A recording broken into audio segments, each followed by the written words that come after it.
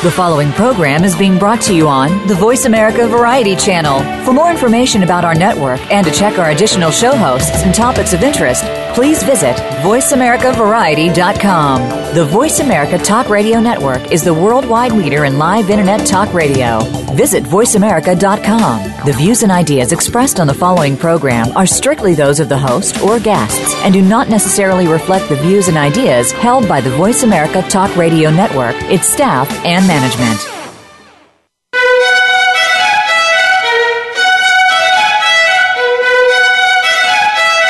Welcome to Museum Life with Carol Bossert. Museums are important whether we work in them, for them, or simply love visiting them. Throughout history, people have collected things and put them on display to enjoy. But today's museums offer much more than rooms filled with stuff. They provide places to learn and share experiences with family and friends, as well as sanctuaries to unplug, rest, and refresh. On today's show, we'll discuss how museums can remain relevant and sustainable, reach out to new audiences, and remain attuned to cultural and technological trends. Now, here's your host, Carol Bossert. Welcome to the show today. This is Carol Bossert. You're listening to Museum Life. And today's title of our program is Following Up on Ferguson. In this past December, a number of museum bloggers issued a joint statement calling for museums to address cultural and racial issues that were brought into sharp focus this past August after tragic events in Ferguson, Missouri, and other cities around the country.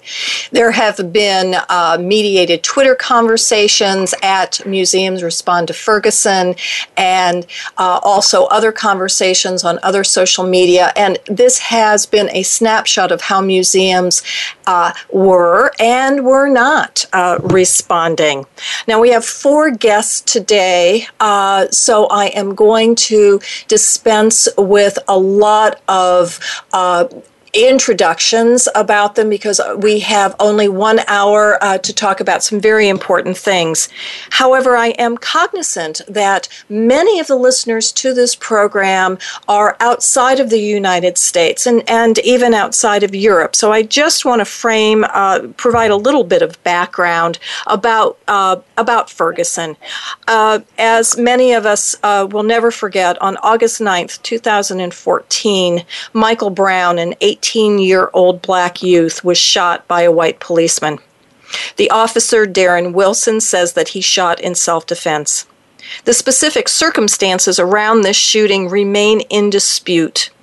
No criminal charges were filed against the officer in Missouri from Missouri's grand jury, and yesterday's New York Times actually reported that the federal investigation will soon close and will most likely not result in further charges. Now, no matter the circumstances, the death of an 18-year-old is tragic. I know that the government says that 18-year-olds are adults, but being the mother of a young adult male myself, I see 18-year-old men as goofy, sweet, irritating bundles of promise. And when their lives are cut short, we are all harmed and less. We lose that little shining star of potential. Now, the shootings in Ferguson opened wounds and laid raw, long-harbored resentments and angers, surrounding the issues of race, relationships, inequality. They brought up feelings of impotence and disrespect, and they also generated fears of unchecked power in our country. This erupted in violent protests and riots in Ferguson.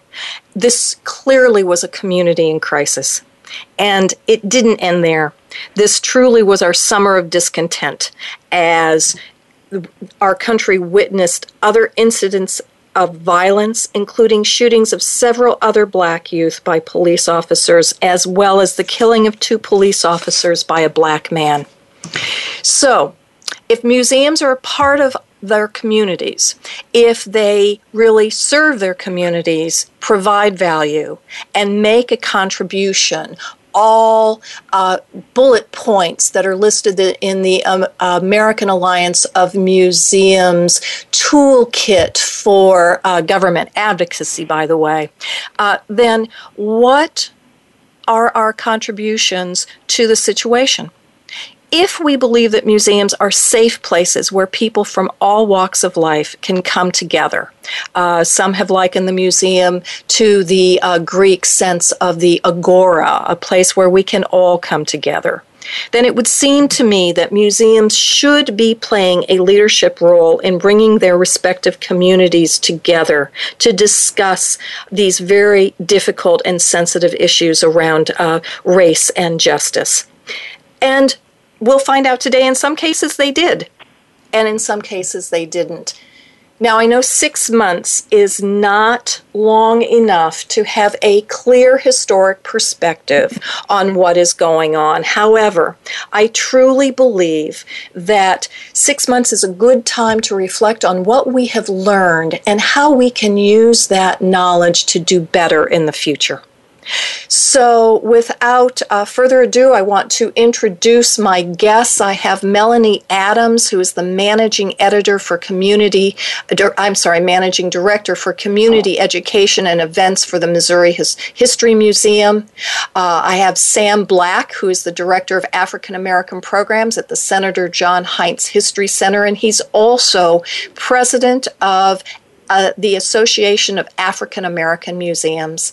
I have Gretchen Jennings, my dear friend, who is a museum educator, administrator. She was the editor of The Exhibitionist, moving that into a brand new format, and she is currently the blogger at Museum Commons. And also Adrienne Russell, welcoming her back onto the show. She is a professional, museum professional, writer and blogger, and I will let all of these guests tell you a little bit more about their relationship to the topic today. But to get started, Melanie, I'd like to start with you because you were at ground zero, as we would say. You were in Missouri. And so if you would be kind enough, could you just take us back to those days and weeks following the Ferguson shooting? What was the mood of the museum, and what were the discussions like among staff members? Sure. First, one of the things you have to remember is the shooting happened on a Saturday. So while the museum obviously was open, we didn't necessarily, staff weren't actually here having discussions and things. But by that Monday, we'd already spent probably most of the weekend watching CNN and the local news and seeing what was happening. And it made it very clear that this was more than a routine shooting. And I don't use that term lightly, but there was something about this that made it a lot larger. And so really the discussions that Monday was a lot of us just on social media trying to keep up. So you're on your Facebook, you're on your Twitter page, just looking to see what's going on. And as a history institution, we talk about community issues on a daily basis. So this is one of the things that I really like to emphasize. Really, only 2 of our programs this fall were in response to Ferguson. We do programs on issues of race, class, gender, everything on a regular basis. And so it was just part of our fabric to go ahead and look at these types of events. It's part of our mission. This is just what we do. But, we were happy that people started calling us. So organizations said, hey, we'd love to partner with you to do a program. The first one who did that was activist and author Kevin Powell with BK Nation. He did an amazing town hall meeting on the day of Michael Brown's funeral. And so we had over 500 people in our grand hall. And you have to also, one of the other things I like to tell people is you need to be prepared for that. Because emotions run high, as you mentioned, and the staff has to be prepared because guests coming in are highly emotional about the situation. Everyone wants to speak. And so it really is kind of training your staff to be prepared for those types of programs. And also just monitoring the media and the news. Because I think the other thing we're always looking at is, okay, are we going to be a site where there's going to be a protest? Because if you've been following for the last few months, there are protests at different sites around both Ferguson and St. Louis City. But from the museum perspective, this is what we do on a regular basis. I don't want to say it was business as usual because that's never a case with a death, but we already had a lot of great programming happening this fall that we're going to address the issues related to Michael Brown. And so the other thing I really like to emphasize is Michael Brown, while it is a singular event, the tragedy of Michael Brown is really tied up in a lot of the decisions we've made throughout history. So looking at the Missouri Compromise, Dred Scott decision, Plessy versus Ferguson, Brown versus Board of Education, all of that ties into what happened to Michael Brown on August 9th, and our programming reflects that. Thank you, Melanie. I want to emphasize one of the points that you made. I think it is very important, and you said that you have to be prepared for this kind of tragedy. And I'm reminded Rainey Tisdale, who was on the show last spring, talking about the exhibit that she did, Boston Strong, which worked together with a variety of museums to commemorate and begin the healing process after the Boston bombing, made a very similar statement that we can't forget that when these tragedies happen, the museum staff is also part of that community and is living it along with the rest of the community. And that can freeze us into inactivity and indecision, but because your institution has been dealing with these things, you had a process, so to speak, to rely on. Right, and I did want to just say one more thing about that. We even closed the day after the grand jury decision for that reason, because we knew that, staff were dealing with different things, and so we were closed that Tuesday after the decision so staff could take care of themselves and their families. Thank you. That is also shows a great deal of empathy, and I know, and I'm using that word because Gretchen's on the line. But but before, Gretchen, I'll give you a chance. But before I do that, Sam, I'd like to bring you into the discussion. Could you just share some of the discussions then that you were having with both your colleagues at your museum as well as the AAAM after the shooting? Oh, sure. Well, first of all, at the Senator John Hines History Center here in Pittsburgh, we did not, as a staff, have much of a discussion about programming because we were already doing programming even before Michael Brown's death. In November 2012, we opened a long-term exhibition called From Slavery to Freedom that, among other things, the exhibit looked at the examples of the abolitionist movement and compared them with the civil rights movement in Pittsburgh and beyond. So some of the issues similar to Michael Brown that had taken place in Pittsburgh were part of the discussion in that exhibition. In addition to that, we had some programming that included a film series that is still ongoing. We're not going into our third year with the film series. And some of the documentary films that we touch on are about issues that Melanie had just talked about.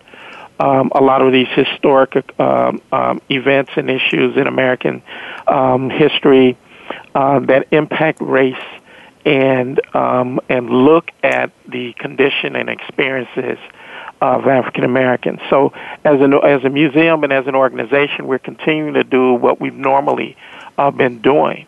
But as president of the Association of African American Museums, that's a different type of conversation because most of our members, as you probably know, African American museums, are born with these missions to address the experiences of African Americans, whether it's in a historical context, an artistic context, a scientific context.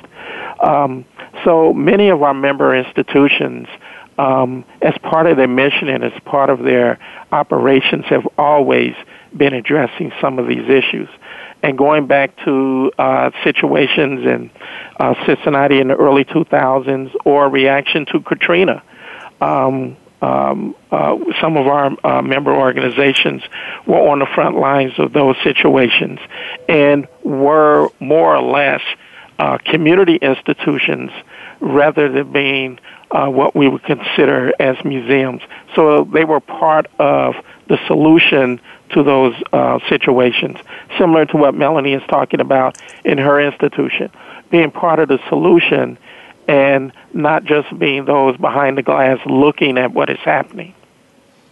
That's I think, a very important distinction to make, and I appreciate you doing that, Sam. But I also just want to affirm that the AAAM did generate a formal statement on the issue and the role of museums in dealing with that. And I believe, and do correct me if I'm wrong, that this has been the only formal statement made by a museum association. Well, for the Association of Midwest Museums, which I'm president, we did also put out a statement on our website. Oh, Melanie, thank you very much. I'm glad I've been corrected. This is Gretchen. As a result of the joint statement, which I can talk about in a minute, both the American Association of State and Local History and NEMA, the New England Museums Association, did make formal statements later on in December. Oh, very good. All right. So many more organizations are taking a stand. I guess the American Alliance of Museums hasn't done anything. Have any of you seen anything from AAM? The only thing that the AAM has done, to my knowledge, is again, after the joint statement, there was a question posted on their Museum Junction, which is their conversation page, asking museums what they were doing related to issues of race and Ferguson and so forth, but there was very little response. But other than that, there's been no public or official statement from AAM. Or from Aztec, for that matter, or the Association of Children's Museums, to my knowledge. Interesting. And I'm going, thank you, Gretchen. And I will invite listeners to tweet or send me an email if you know of any organizations that have also made a statement that we haven't listed here. I tell you what. If I can cut in, yes, this is Sam again. Hi, Sam. The Association for the Study of African American Life and History submitted a statement by its president, Darrell Scott, before the Association of African American Museums. However, they are not a museum association. But I just wanted to get that on the record because they really were in the forefront, as far as I know, in terms of organizations that look at history and culture in American society. Sam, thank you so much for setting that record straight. Gretchen, Adrian, I want to get you into the conversation, but as you know, I am required to take a couple of breaks, and I don't want to interrupt your thought flow. So we are going to break right now, and when we come back, we're going to talk with Gretchen Jennings and Adrian Russell into the conversation, and then open it up for further discussion and reflections. Thank you all so much for listening to this very important discussion. I will make sure that I provide the contact information so that you can follow up with our guests when we come back. And so now we're going to take a short break. You are listening to Museum Life. This is Carol Bossert. We will be back in a moment.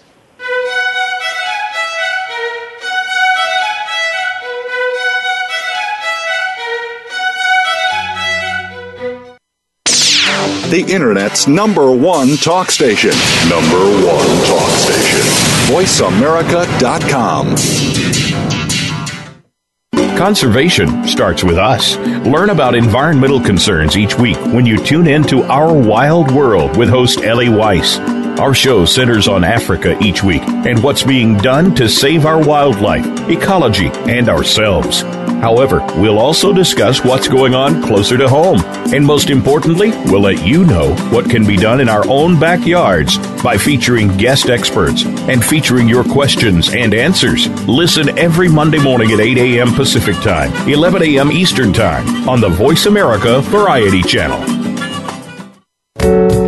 Want to help make our world a better place, but not sure where to start? Tune into Better Worldians Radio with the creators of the social game on Facebook called A Better World. Join hosts Ray, Mary Sue, and Gregory Hansel, who will inspire you to make a big difference in small ways. They'll speak to experts, authors, volunteers, and everyday people who are changing the world daily. Better Worldians Radio is heard live every Thursday at 11 a.m. Eastern Time, 8 a.m. Pacific Time on Voice America Variety. Have you had a chance to check out Voice America's online magazine and blog, Press Pass? If you love our hosts and shows, check out articles that give an even deeper perspective. Plus topics about health and fitness, movie reviews, philosophy, business tips and tactics, spirituality, positive thought, current events, and even more about your favorite host. It's just a click away at vapresspass.com. That's vapresspass.com. VA Press Pass by Voice America. All access, all the time. Stimulating talk gets those synapses in the brain firing really fast. all the time. The number one internet talk station where your opinion counts. VoiceAmerica.com.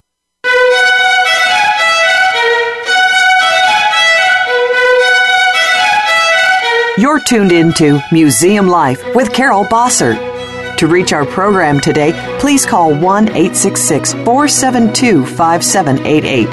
That's 1-866-472-5788. Or send an email to carol.bossert@verizon.net. Now, back to Museum Life. Welcome back. This is Carol Bossert. You're listening to Museum Life, and today I have a wonderful group of guests. Melanie Adams, Sam Black, and Gretchen Jennings and Adrian Russell on the show today. We are reflecting on the lessons that we've learned so far about the museum community and their response to Ferguson, and in a broader context, discussions in their community about the difficult topic of race relations and social justice. Gretchen, I'd like to bring you into the conversation now. You, as I mentioned, are a blogger, a very active blogger on Museum Commons. And you were one of the signatories, I know Adrian was as well, on a statement that was issued on Ferguson and about the important role that museums should be playing. Could you just tell us how that statement came about? Sure. In November, late November, when the announcement came out that Darren Wilson, the police officer who shot Michael Brown, was not going to be indicted, as you mentioned, there were a lot of demonstrations, not only in Ferguson, but really they began to spread all over the country. And there were also a lot of discussions about reopening the national conversation on race and prejudice. And of course, this is an area in blogging about the empathetic museum that I feel very strongly about. I feel that museums as cultural institutions need to be involved in and facilitating these kinds of conversations. And so I was going to write a blog about it, and I began to think my blog has some followers, but it's not a hugely followed blog. And I actually went back in kind of preparing for this and looked at the email that I sent out. I decided to contact other bloggers, and I wrote. I found when writing about the silence of museums on other social crises that I get very little response when I raise these issues. I think some of it is that my blog has a limited following, but also sense that museums generally just don't think of themselves as being relevant or connected to these larger social issues, even when their collections are related. So I am wondering what all of you think about connections between the role of museums and current events in Ferguson, and whether at least some of you might want to join together to begin a conversation in social media. So I reached out to about 12 or 13 bloggers whom I follow and whom I admire, and I proposed one of three things. I thought we could either develop a set of questions that we each would address, that we might each just address this issue on our own, or that we might develop a joint statement. And even though this was the weekend right after Thanksgiving, I heard back from almost everyone within a couple of days, and the consensus was, let's develop a joint statement because it might be more powerful and it would reach a wide range of people.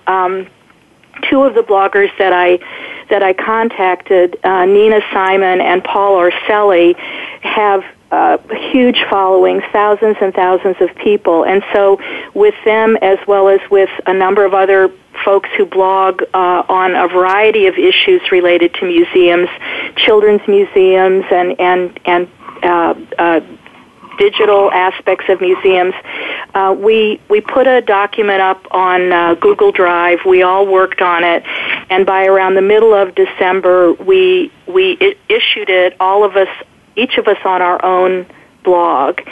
And the statement, just very briefly, and people can find this on pretty much any museum blog that you follow probably, it basically called attention to the fact that museums of all shapes, sizes, and themes, not just museums with African American collections, needed to at least think about what their responsibilities might be.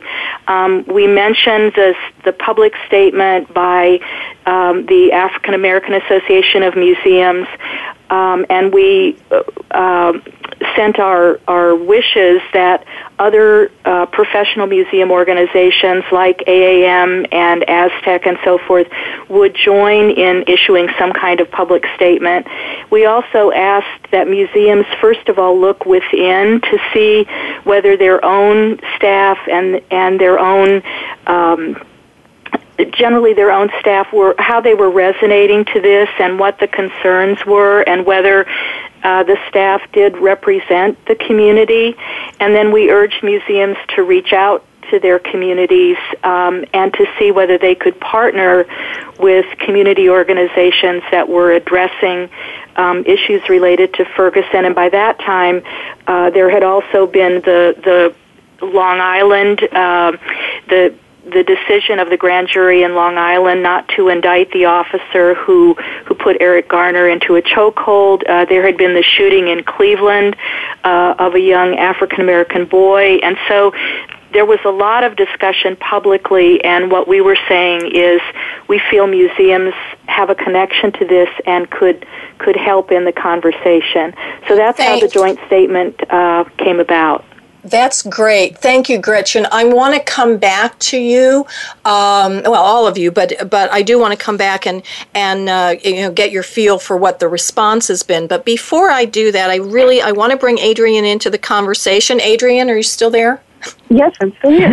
Fabulous, fabulous. Now, Adrienne, you also blog on Cabinet of Curiosities, and I know that you were a signer and clearly a creative developer in the statement that Gretchen was talking about. But you also have been started hosting a discussion on Twitter, which is still sort of a magic thing to me, but I'm thrilled that you did it. I'm assuming have you hosted sort of discussions like this before? Actually, this was the first time I'd ever hosted a discussion like this. I've spent several years managing social media feeds for museums and other nonprofit organizations, but this was actually the first time that I had moderated a large-scale discussion on Twitter behind the hashtag, which Gretchen created. So it's been a learning experience, but I've really enjoyed it. It's the part that I really think is fantastic is that it's bringing together all kinds of museums. You know, my background is in visual arts museums, but we've heard from people that work in just any kind of museum you can think of, historical houses and even libraries and archives. So it's really a an amazing kind of reflection of the cross-section of the depths of our work. So that's been very, very enlightening for me. Do you have is there any way you can tell, do you have any sense of the number of participants that and of course the challenge, of course, is that you only know people who write comments. You don't have a sense of how many people like me who are lurking in the background and not saying anything. Right. We really don't know who's lurking, but if you are lurking, I would encourage you to make your presence known. But yeah, we can track just how many responses we get off of the tag, but it's really hard to know exactly how many impressions we're getting.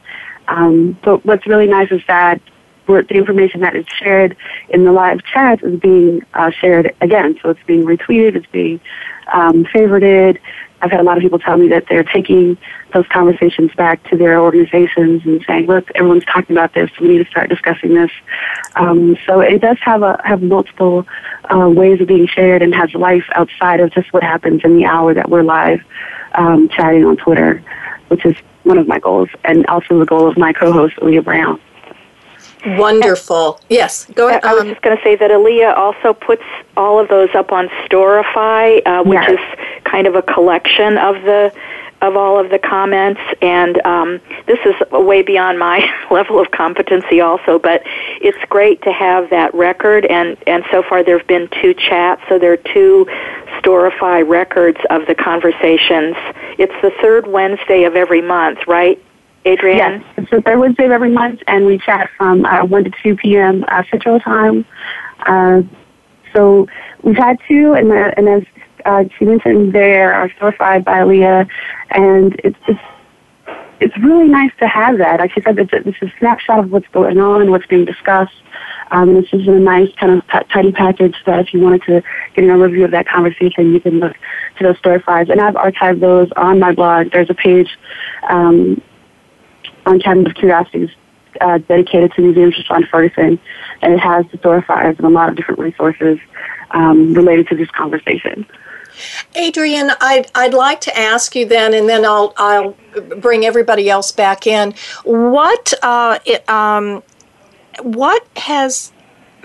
How would you characterize the thing that's most surprised you in looking over the comments and now these 2 discussions you've had so far?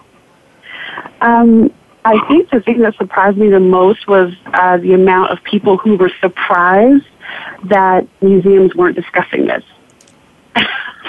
Because to me, it was reflective of what I've experienced as a museum professional, and in that a lot of these issues aren't openly discussed that deal with race in the United States.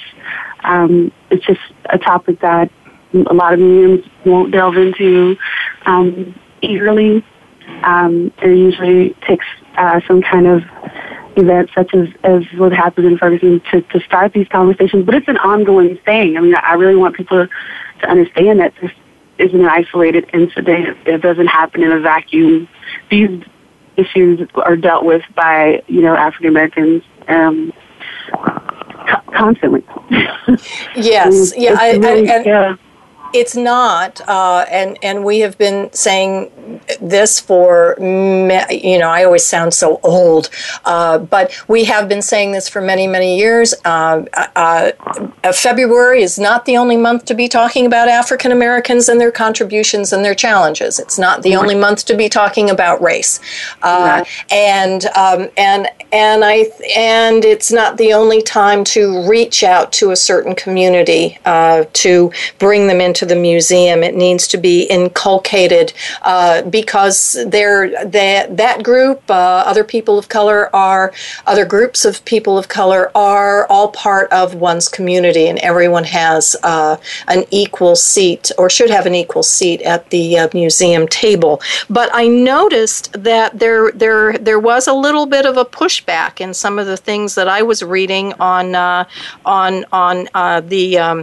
Twitter feed, and I'm wondering, Melanie, have you, in your conversations with other museum professionals, have you gotten any kind of, incredulous feedback, surprising feedback?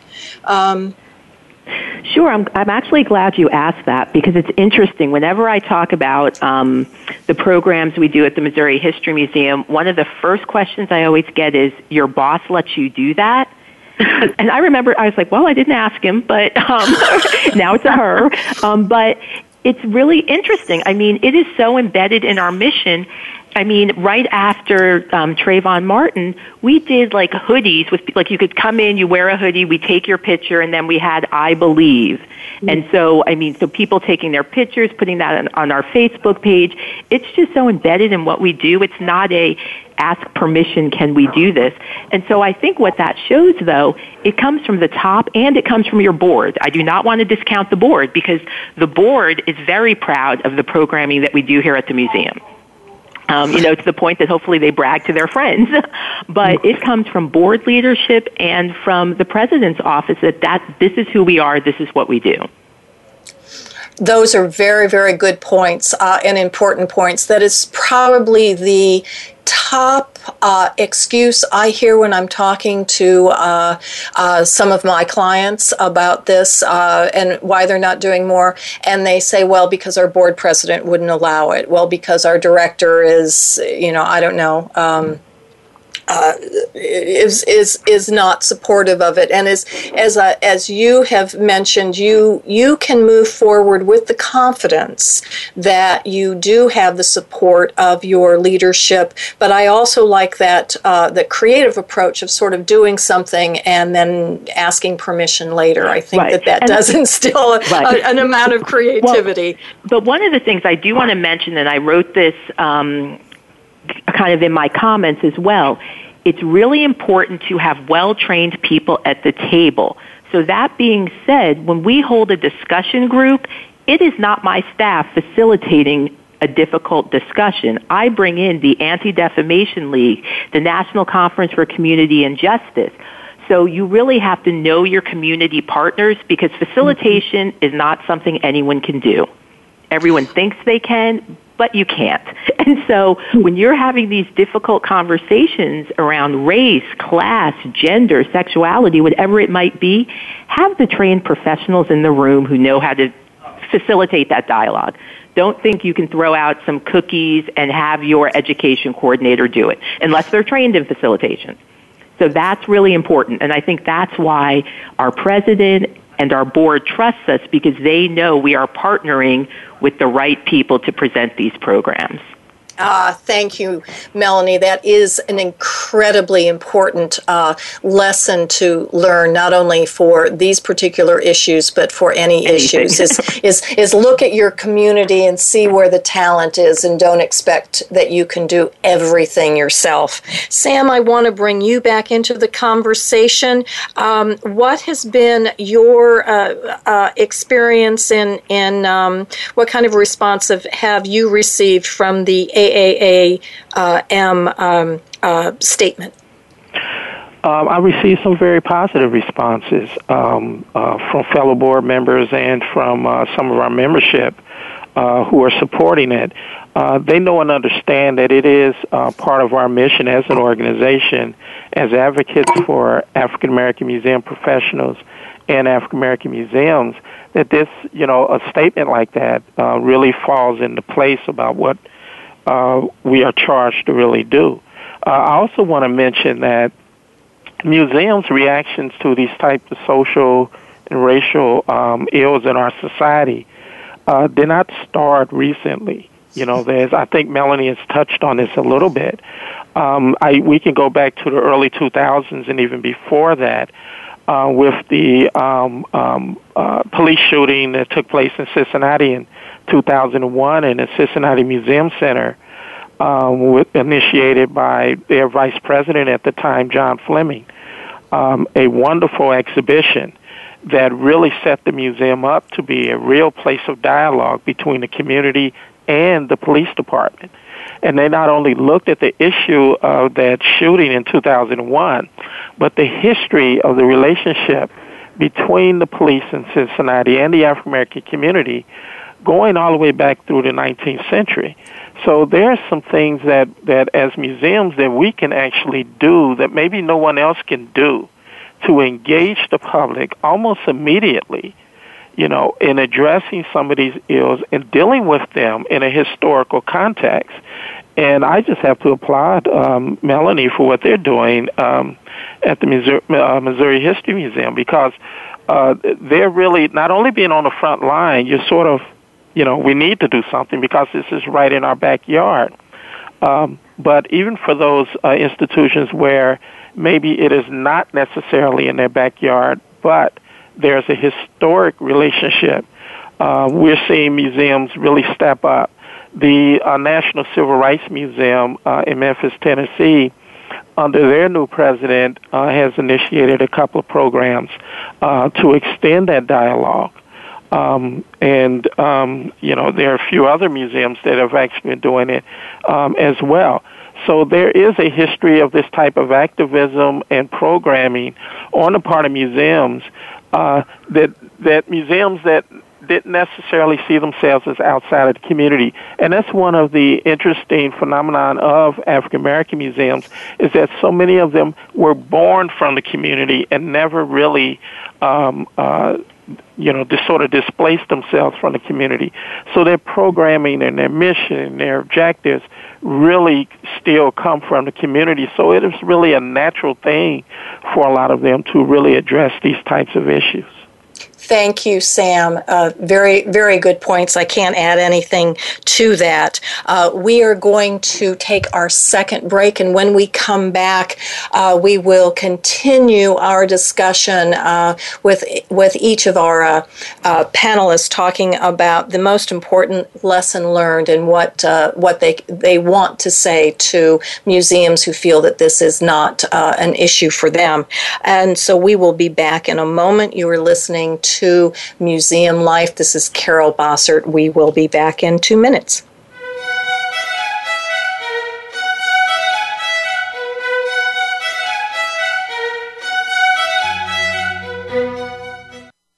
Streaming live, the leader in Internet talk radio, VoiceAmerica.com.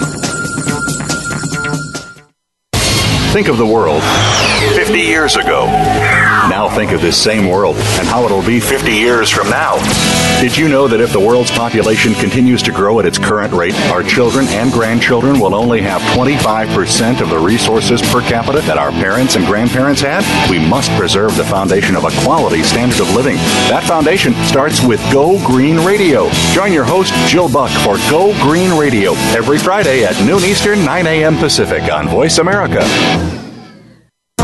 What if there was a radio show that could demonstrate how we can cut your taxes in half without diminishing needed government services? One that could explain how to create tens of millions of jobs at no cost to taxpayers, as well as fantastic yet easily affordable health care. Side effects include cutting crime rates nationwide, providing better education for our children, international peace and harmony, and protecting your private personal data from government intrusion. Tune in to Libertarians Working for You with Arvin Vora, weekdays at 2 p.m. Eastern Time, 11 a.m. Pacific, on Voice America Variety. Tired of lackluster results with your marketing? Craving more leads in your business? Tune into the Mojo Marketing Edge with the team behind Mojo Global Marketing, Ira Rosen and Corey Michael Sanchez. Winners of the Marketer of the Year, they will show you how to generate daily leads, build databases of raving fans, and close deals faster than ever before. See what's hot right now and how you can tap into it to generate an endless supply of customers and clients. The Mojo Marketing Edge can be heard every Monday at 1 p.m. Pacific Time, 4 p.m. Eastern Time on the Voice America Variety Channel.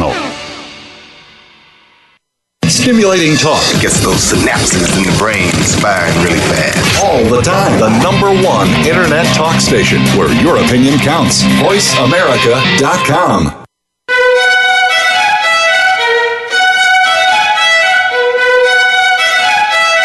You're tuned into Museum Life with Carol Bossert.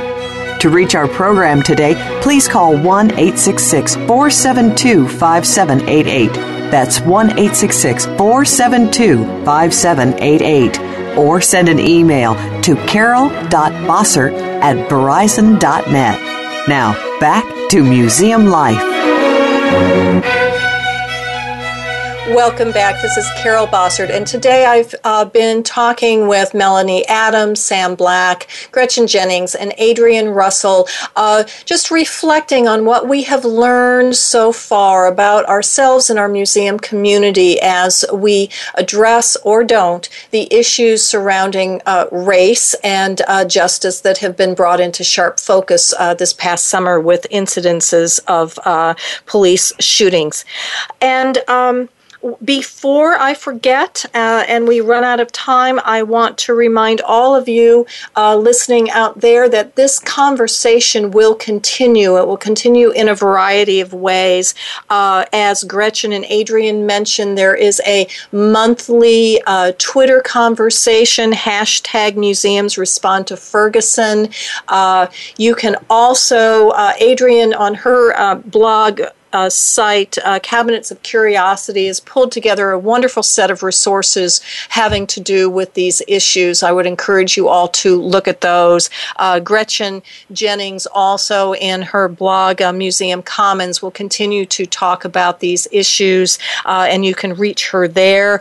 Sam Black, if you have further information that you want to gather from him or learn more about the AAAM, contact them through their website. And Melanie Adams, who clearly has so much to offer any museum who is interested in building their toolkit to address sensitive issues, can be reached at her email address, which is madams@mohistory.org. Again, thank you all for participating. Beef, I know you all have some comments you want to make about additional resources, but before I do that, I've got to throw this question at you. In preparation for this conversation, I was talking with some of my colleagues, and I got a little pushback. And the pushback was, we've talked about this before. We've been talking about this since the 67 riots. We've been talking about this since the 78 unrest in Newark, and nothing ever changes. The four of you who have really been on the front lines on this, do you believe that things haven't changed? Do you feel the needle hasn't moved, or do you see? Are you more positive? I'll start with Gretchen. I would say that the needle has moved, but ever so slowly. And I agree that we have been talking about these issues for a generation at least. But this is why I ended up thinking about this question of empathy, because to me, the thing that hasn't really changed is that museums themselves have not really internally transformed so that they really connect with the audiences that they say they want to attract, and specifically people of color, I would say. Museum staff and boards remain pretty white, and from elite groups of society. Their volunteer groups, again, are not diverse, and I think without without the kind of philosophy that Melanie is talking about or Sam is talking about within the museum, that there's just no question that the museum is linked to its community, that it responds when the community is suffering, and that the museum thinks about its community as being more than just the other white folks that are kind of like the people who work in the museum. There won't be this change. I think too often museums have hired a single community organizer. Often it's a young woman of color, and they ask that person to go out and bring in new audiences. But the institution that she represents is not any different than it was before they hired her. And so she's at a disadvantage in trying to say, this is a place for you. We welcome you. You are of us, we are of you. so I think until museums really, really internally transform themselves, nothing will happen. And I think that's the reason in the joint statement that we ask museums to look at themselves internally first before they go out to their community. Thank you, Gretchen. Okay, so Gretchen is in my age cohort. We'll just, that's no secret. Adrian, you're sort of maybe on the the growing edge. You're going to take over when Gretchen and I retire at some point. What are you feeling? What are you thinking?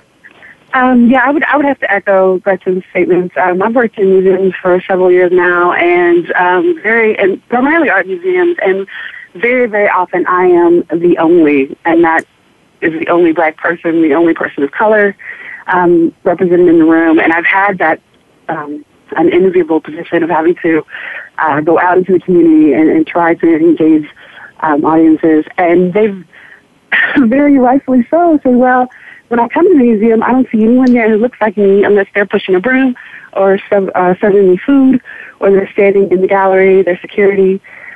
So the representation matters.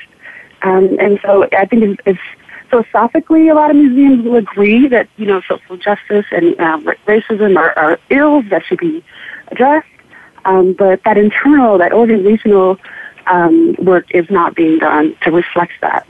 So our first conversation on Twitter dealt with, museums' responses to Ferguson and related events. But then the conversation we had this week is about what our museums doing internally, because it's not enough to just say, to go out into the community and say, okay, well, we're here to help you, we're here to solve your problem, and then knowing that you have these same problems within your organization, but you're not addressing them.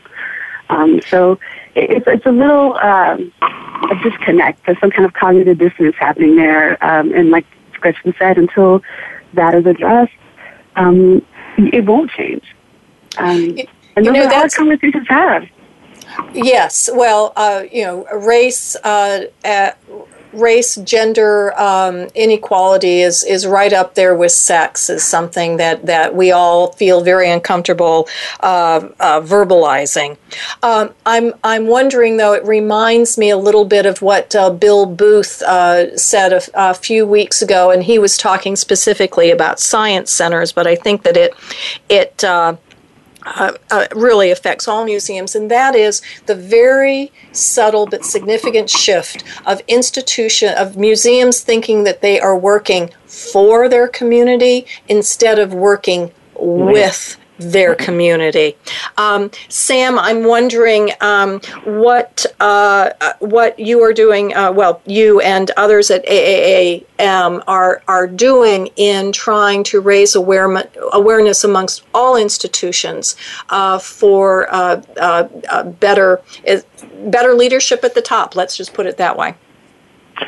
Well, one of the things that we're doing at AAAM is reminding the museum field that African American museums, not only in this particular topic, but other issues, social issues of America, have been addressing them for a very long time. Whereas mainstream museums, and I think this is where Gretchen's point is lying, have been slow to approach addressing these issues, whether it's in programs, whether it's in staffing, or whether it's in building relationships with the communities that they want to reach. It's one thing to say that you want to reach those communities and then going about putting the resources in place to actually do it properly. Now, I'm in an interesting position because as president of the Association of African American Museums, in 23 years in the museum field, I've never worked in an African American museum. But I do know what the issues are. I've collaborated with African American museums. Most of my colleagues are staff in African American museums. So I have a very interesting perspective in the sense that I can see from both ends of this, in terms of the museum field. So in terms of whether things have changed, I don't think it's a yes or no answer.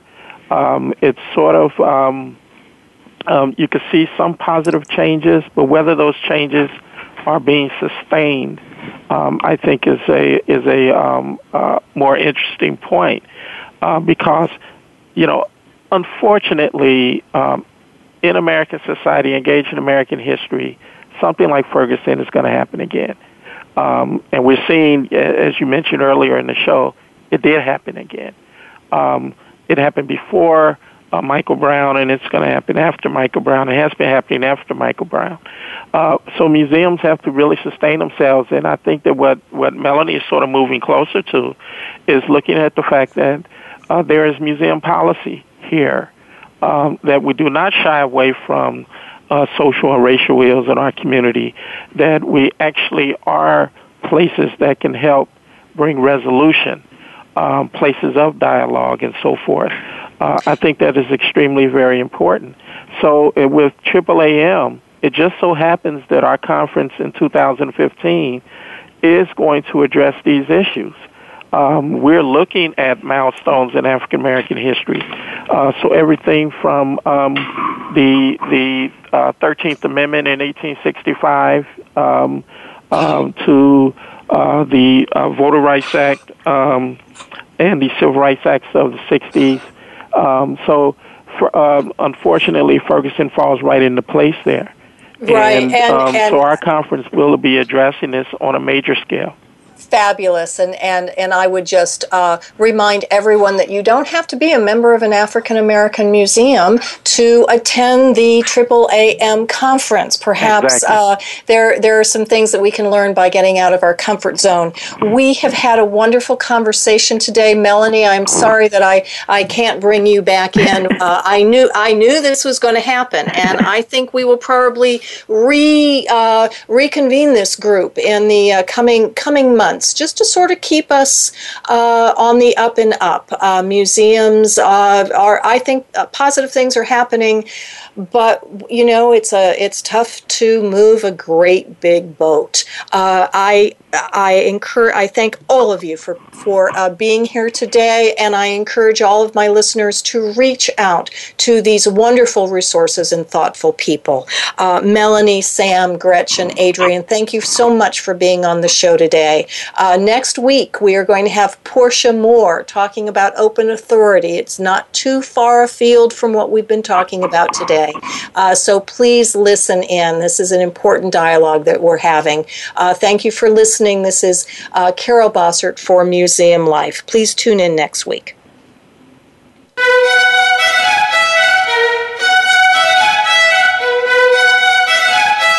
Thank you for tuning in this week to Museum Life. Please join your host, Carol Bossert, again next Friday at 10 a.m. Eastern Time, 7 a.m. Pacific Time on the Voice America Variety Channel. What museum issue is on your mind? Tell Carol at carol.bossert@verizon.net.